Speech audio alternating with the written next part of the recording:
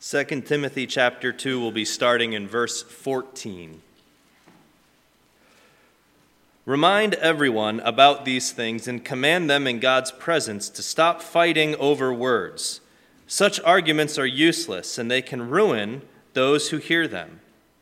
Work hard so you can present yourself to God and receive his approval. Be a good worker, one who does not need to be ashamed and who correctly explains the word of truth. Avoid worthless, foolish talk that only leads to more godless behavior. This kind of talk spreads like cancer, as in the case of Hymenaeus and Philetus. They have left the path of truth, claiming that the resurrection of the dead has already occurred in this way. They have turned some people away from the faith. But God's truth stands firm like a foundation stone with this inscription: "The Lord knows those who are his, and all who belong to the Lord must turn away from evil." In a wealthy home, some utensils are made of gold and silver, and some are made of wood and clay. The expensive utensils are used for special occasions, and the cheap ones are for everyday use. If you keep yourself pure, you will be a special utensil for honorable use. Your life will be clean, and you will be ready for the master to use you for every good work. Run from anything that stimulates youthful lusts. Instead, pursue righteousness, faithfulness, love, and peace. Enjoy the companionship of those who call on the Lord with pure hearts. Again, I say, don't get involved in foolish, ignorant arguments that only start fights. A servant of the Lord must not quarrel, but must be kind to everyone, be able to teach, and be patient with difficult people. Gently instruct those who oppose the truth. Perhaps God will change those people's hearts, and they will learn the truth. Then they will come to their senses and escape from the devil's trap, for they have been held captive by him to do whatever he wants. Let's pray together. Lord, we thank you again. As we come to you, we ask during this time that we hear from you, Lord, that you would quiet any distraction we have. Lord, that we would just be brought to your throne room to hear from your voice today. Lord, we pray for those who are not here today. We pray for our brothers and sisters who are sick or ill or dealing with injury, Lord. We pray for those who are taking care of others. Lord, we just ask that you would bless them today. You would bring quick healing to them. You would bring comfort to them. And Lord, for those who are listening to this at another time, I ask that you would just draw near to them and guide them through your word as they listen. Lord, let us just feel your presence this morning in these pews. And we ask these things in Jesus' name. Amen.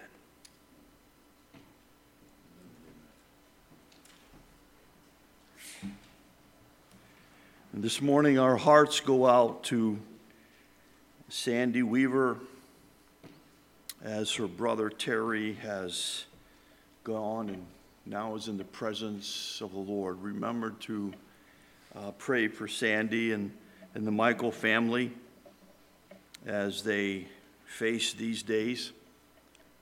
Send them a card, pray for them, encourage them in any way that the Lord would allow you to do so. The story is told of a mother who was preparing a meal. In fact, it was a ham that she had. And she took out a meat saw and began to cut off the back end of that ham. And she was teaching her child that that's what you do. And the child asked a good question. Why do you always cut that part of the ham off? And she said, well, that's because that's what my mother taught me to do. And so it got her mother thinking that maybe she should find out, for the sake of her daughter, why is it that we always cut off that back end of the ham?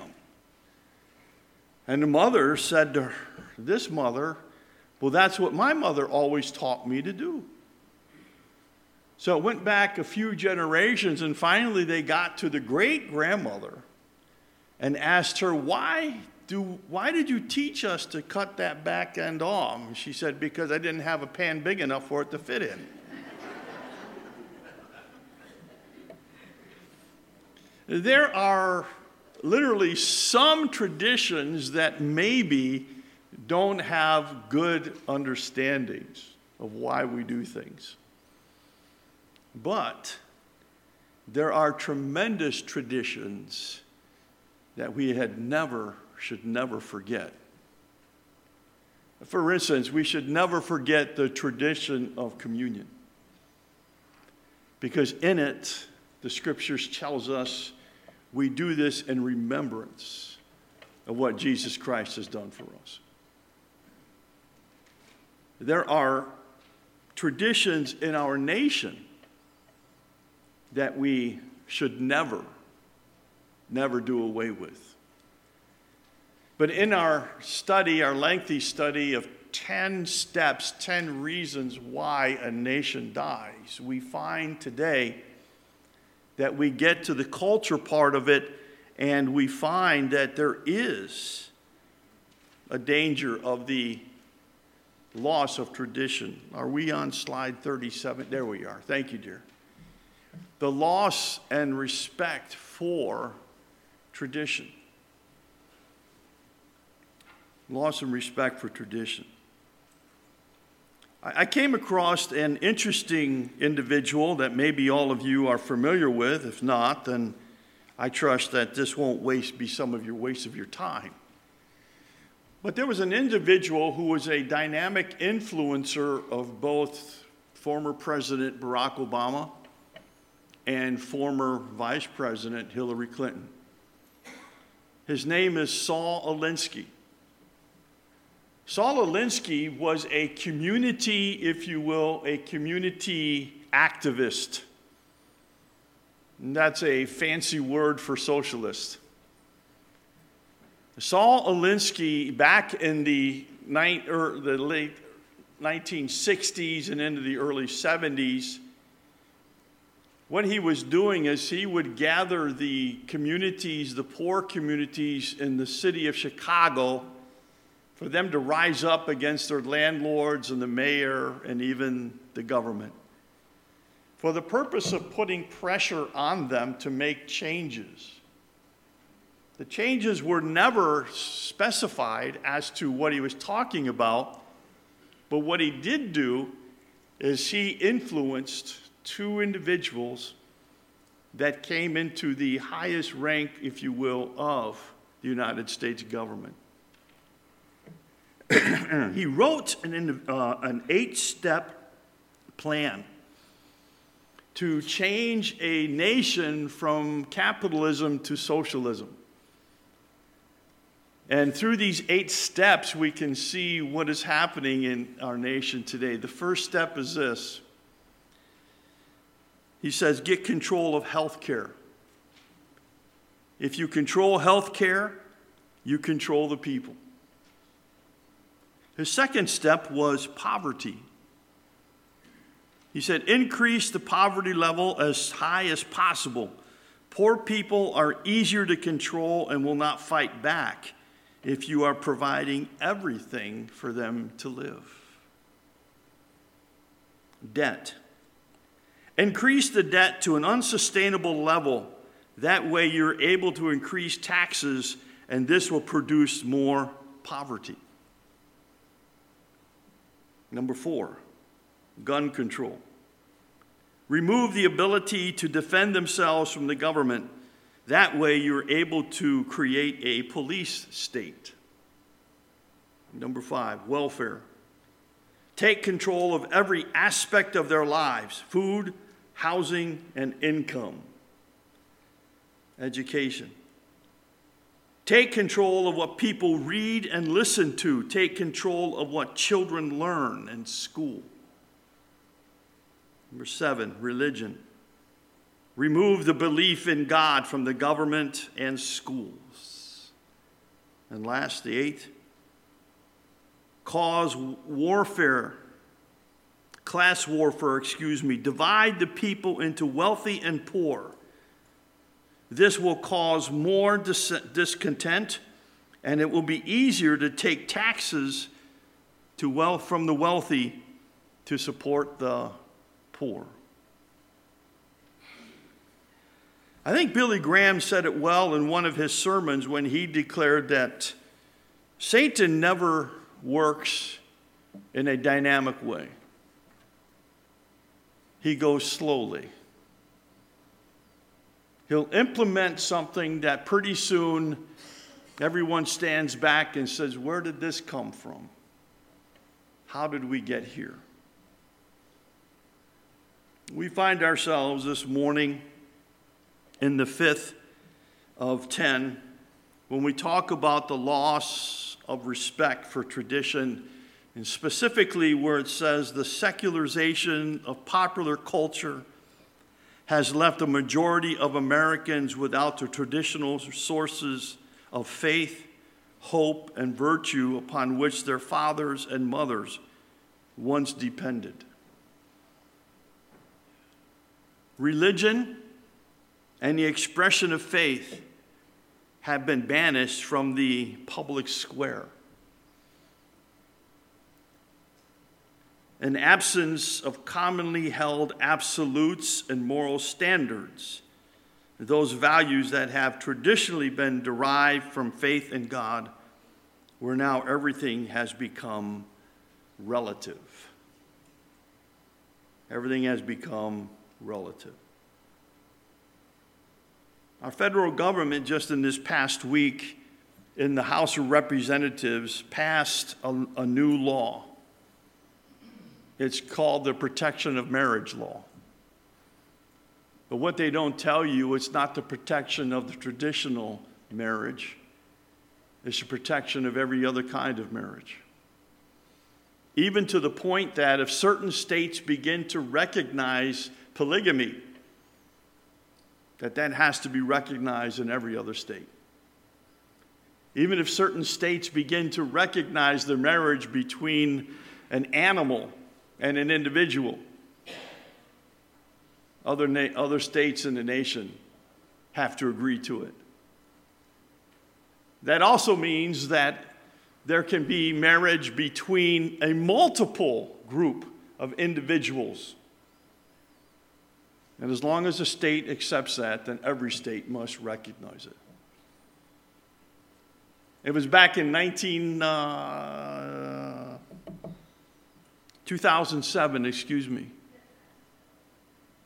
where the move began to be placed upon the Supreme Court to change the name of marriage, the definition of marriage. Where at one time it was understood traditionally to be the union between a man and a woman. That's when the pressure began. It wasn't until about 7 years ago, in 2013, 2012, in that area, where the Supreme Court fell to the whims, and they changed it. The definition now reads, marriage is the union between whoever. Tradition. There's been a loss of respect for tradition, the tearing down of some of our long-standing, if you will, monuments based upon the teachings of certain universities.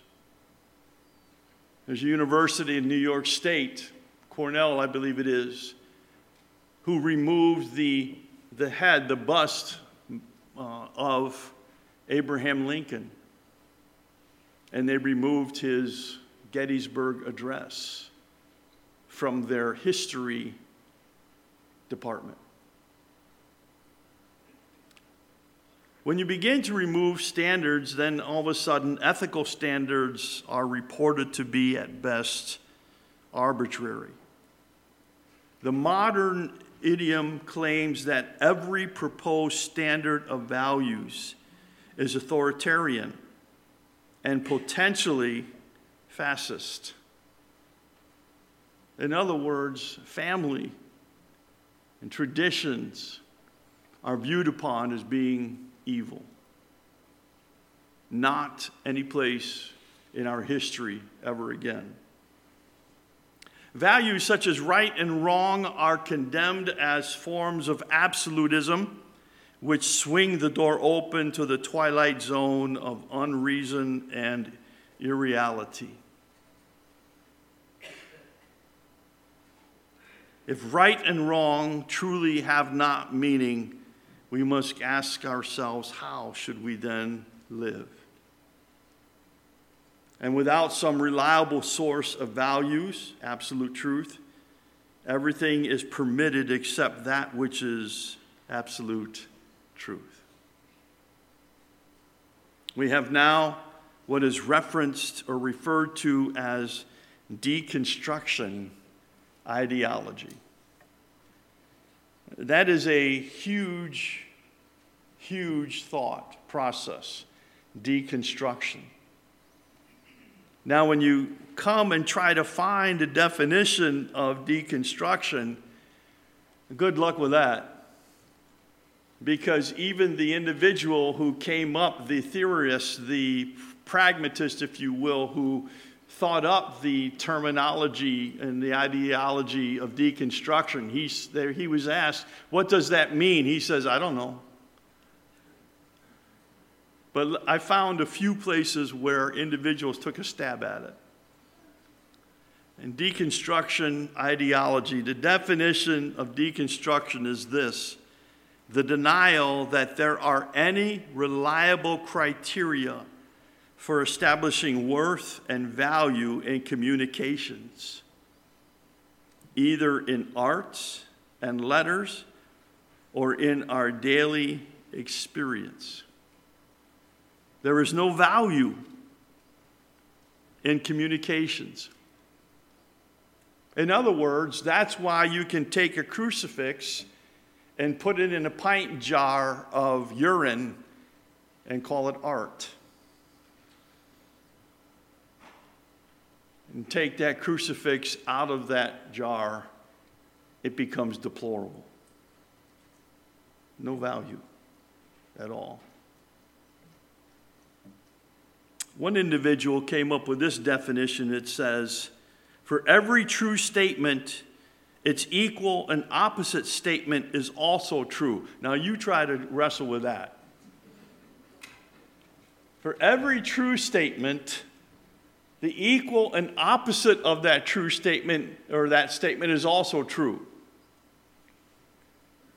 Do they not know what gravity is?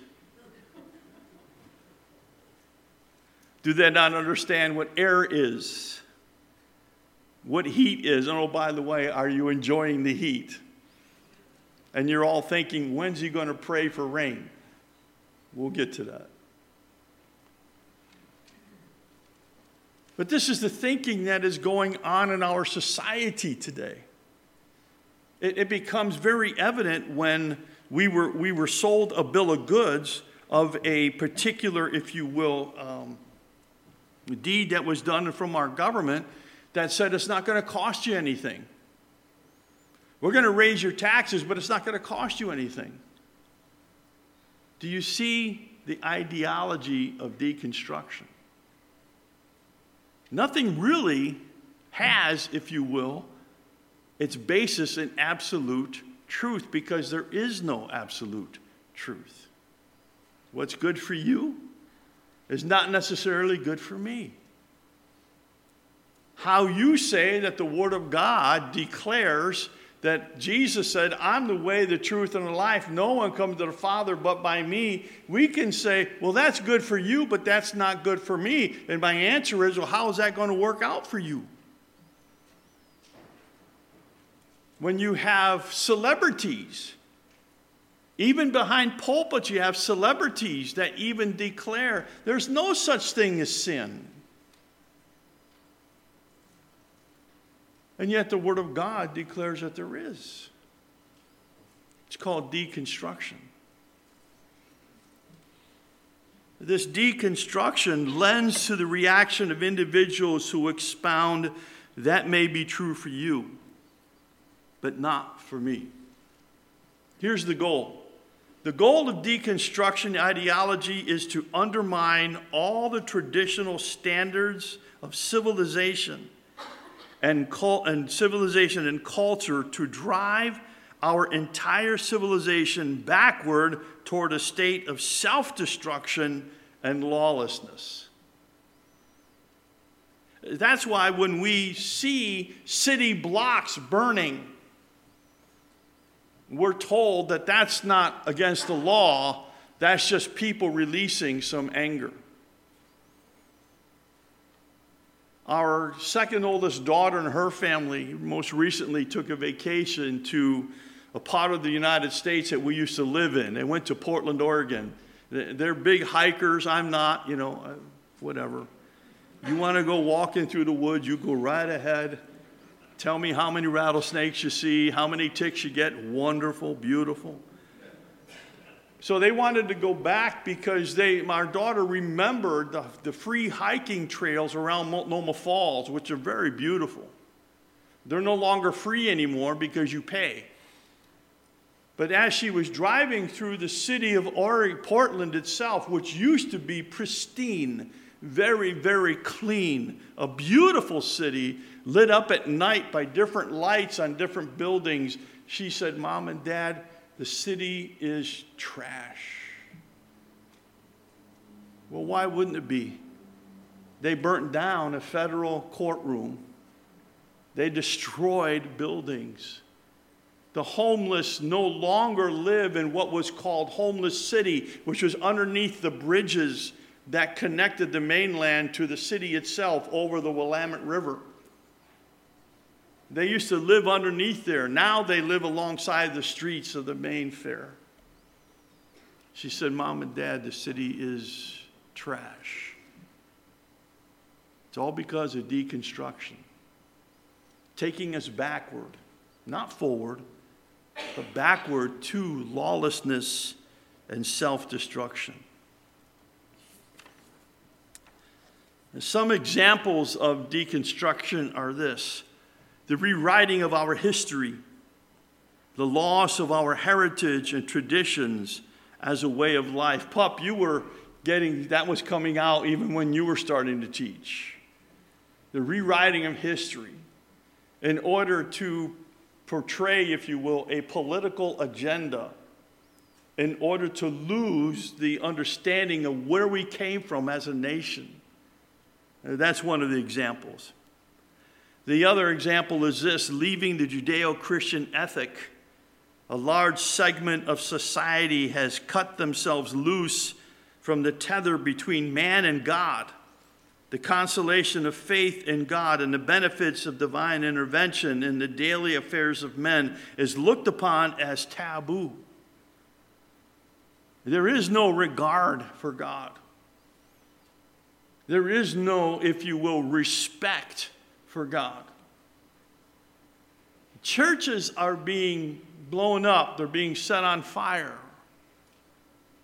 Lord have mercy. I remember when I was in elementary school, even if I was tempted to walk across someone's lawn on the block that I lived in, I was kind of wondering, I'm in trouble. You can't cut across someone's lawn like that. Now there is no regard for that anymore. Just the other day, as Nancy and I were coming back, we saw a state police officer in our parking lot, thinking that he was there, obviously, to make sure the buggies are not going 55. But I pulled up to him and I said, "Officer, is there anything wrong?" And he said, "No." He says, "We've started doing, what did he call it, honey? Yeah, they're just watching churches and schools for vandalism. They've just started doing that in our area." The war on reason and common values being waged within the intellectual community is undermining all the traditional standards of civilization and culture. And lastly, and this is the one that hurts, the secularization of the church. The church has cut its ties with the Word of God and now focuses on the Reader's Digest.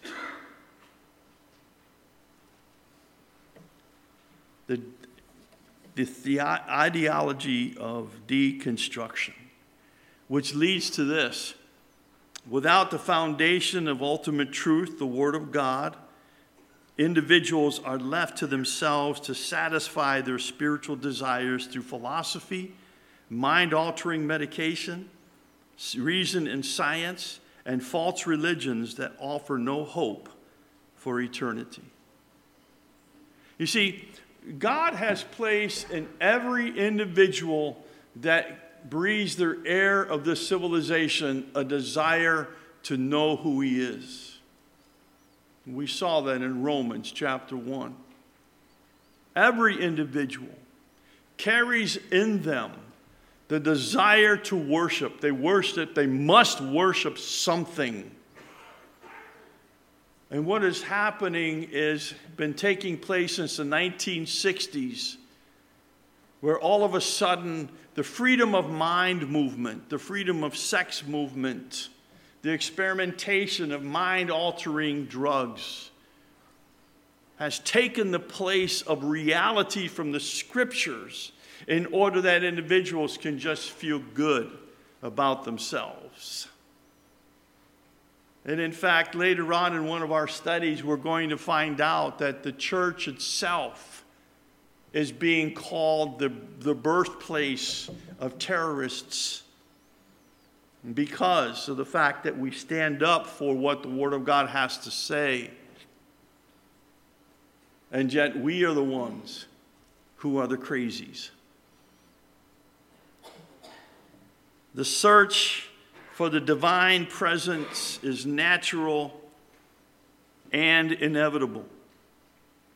But if one seeks for it through enlightenment or other social movements, one is bound to be disappointed. Going way back, St. Augustine once said, "God is more truly imagined than expressed, and He exists more truly than He is imagined." We imagine God because we need Him, but the reality of God is greater than our imagination and more certain than our need.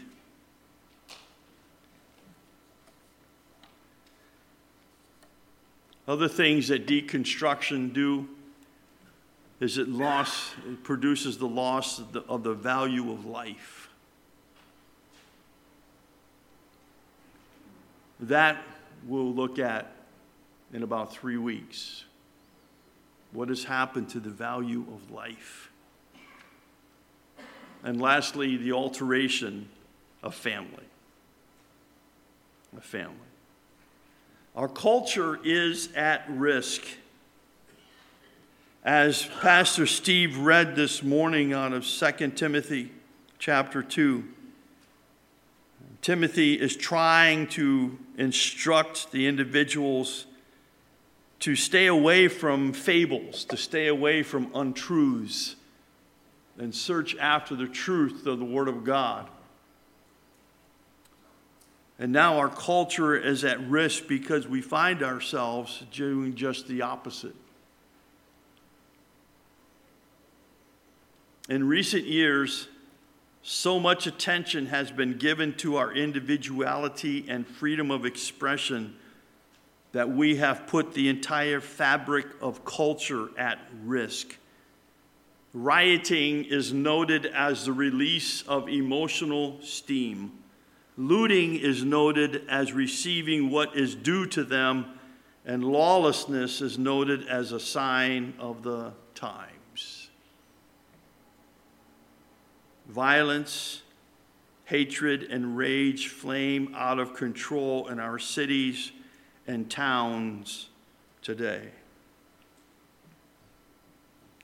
Just most recently, there were some individual servants of ours in the federal government who thought it was their place to be able to go and stand in front of the Supreme Court building in order to, if you will,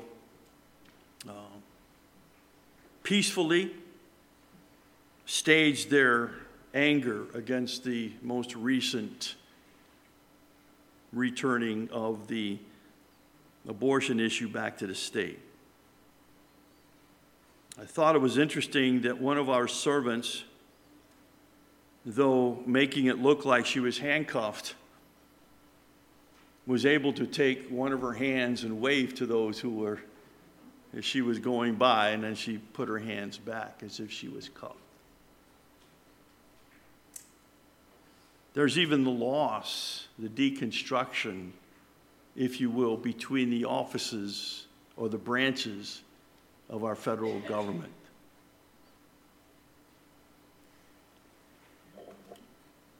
Under such benign sounding names as choice, free speech, and liberation, we permit radicals to make a mockery of sacred landmarks and institutions as old as the nation itself. The atmosphere of permissiveness, in turn, threatens our survival as a nation. Culture and tradition are interwoven at every stage of our national life, and to assault one is to do damage to the other. So are we really willing to throw all of that away for the sake of change? So what are we to do? We end each one of our sessions with trying to come to some kind of a thing, an action that we as believer people can do. What can we do? I think the first thing we need to be doing is make sure we teach our children the importance of tradition. Not just for tradition's sake, but for the strengthening of our next generation. It's okay to teach our children and grandchildren that George Washington was the first president of the United States, which, by the way, if you've been looking at on some college campuses, they don't even know the answer to that question. They have no idea of our heritage. They have no idea of our traditions. It's okay to inform individuals that Abraham Lincoln did everything he could to get rid of slavery, which, by the way, he was a Republican. Just want to throw that at you. I remember seeing one individual question an African American on a college campus, and he asked a question to this one, who was it that started the KKK? And the individual said it was the Republicans. No, it was the Democrats. Oh, I didn't know that. Then he went on to ask him, which president or Abraham Lincoln got rid of slavery? Was he a Republican or a Democrat? Oh, he had to be a Democrat. No, he was Republican. Oh, I didn't know that. Now, these individuals on college campuses will one day be pushing my wheelchair out in the middle of the road. Oh, I didn't know that. It's okay to teach our children about tradition.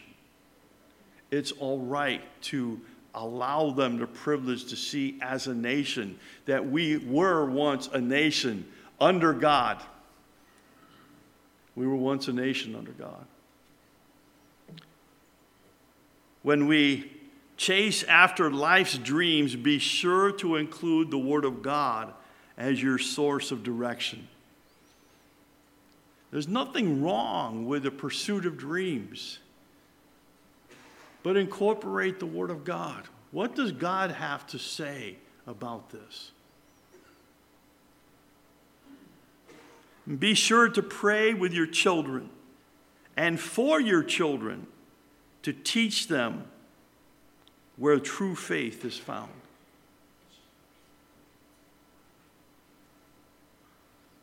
Share your concerns with your public servants. Make sure you speak the truth in love. And then share the truth of the gospel with those whom God brings into your life. We may be facing a time of denunciation, deconstruction, if you will. But that doesn't have to happen in the church. In the church, we can still remain true to the Word of God and not be sorry that we do. To have it to stand forth. Not to use it as a weapon, but to use it as an invitation to those who are seeking truth. You remember the Apostle Paul in the book of Ephesians chapter 6 when he declared, do everything that you need to do to stand. Stand on the Word of God. God won't fail you. His Word won't fail you. It's worthwhile. And so when we incorporate the Word of God into our every aspect of life, as Pastor Steve read this morning, then we become one who is well-pleasing to God. Don't allow culture to destroy your faith. Take your faith and rebuild culture. That's what we have to be. Let's pray together.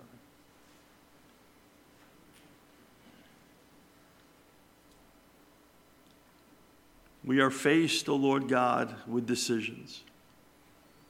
Each and every day, we are faced with choices to make. We, as your people, we can choose to stand back and do nothing, to allow the deconstruction of our society, of our culture, to be at the whims of intellectuals and philosophers.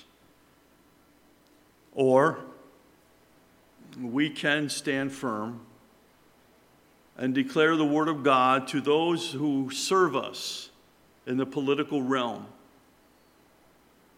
We can share with them the truths of the Scriptures. We can share with them the absolute truth that comes from your Word. And we can do that with love. Wise as serpents, yes, but gentle as doves. And so, Lord, in these days, as we face these issues, you're not calling us to be rioters. You're calling us to be life givers. That which we have in our own depths of our own soul, that's what we should be sharing with our friends and our relatives, our next door neighbors, our community, wherever we are. And when someone would ask us of the hope that lies within us, Lord, may we be successfully used of you to point them to Jesus Christ.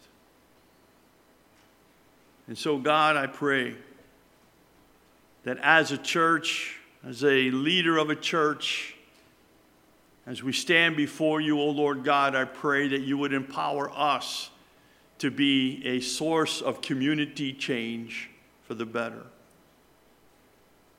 To not fall by the wayside and to just accept what's coming without thinking that there's anything we can do. Oh Lord, use us. Use us in a way that we can direct individuals to you. I am so glad that last week we had 5 glorious days of sharing with children the truth of the Scriptures. It's a place that they could find peace, a place they could find joy, adventure, and acceptance. And so, God, I thank you for all of those who ministered, whether volunteers, whether teachers, whether directors, song leaders, skit leaders. We were all together bent on one thing and one thing only, and that was to share the gospel of Jesus Christ. And I thank you for them. No better way then to introduce you to younger lives, that as they grow older, they will become foundationally secure in the traditions of faith. Then too, O Lord God, we need rain, but I thank you that you're still in control. I ask if by your will and for your glory, that you would send rain to our area and other areas. You tell us in your word that by grace you allow rain to come to the just and the unjust. So we call upon you, Lord, and ask that you would favor us with rain to refresh the ground, to strengthen the crops, and to, O Lord God, to cause my lawn to grow again. And these things, O Lord, we don't ask in anything other than by your grace and for your mercy. So unto you be the glory and the power and the dominion both now and forevermore. And I thank you, praise you. Amen. Let us stand for the benediction, please.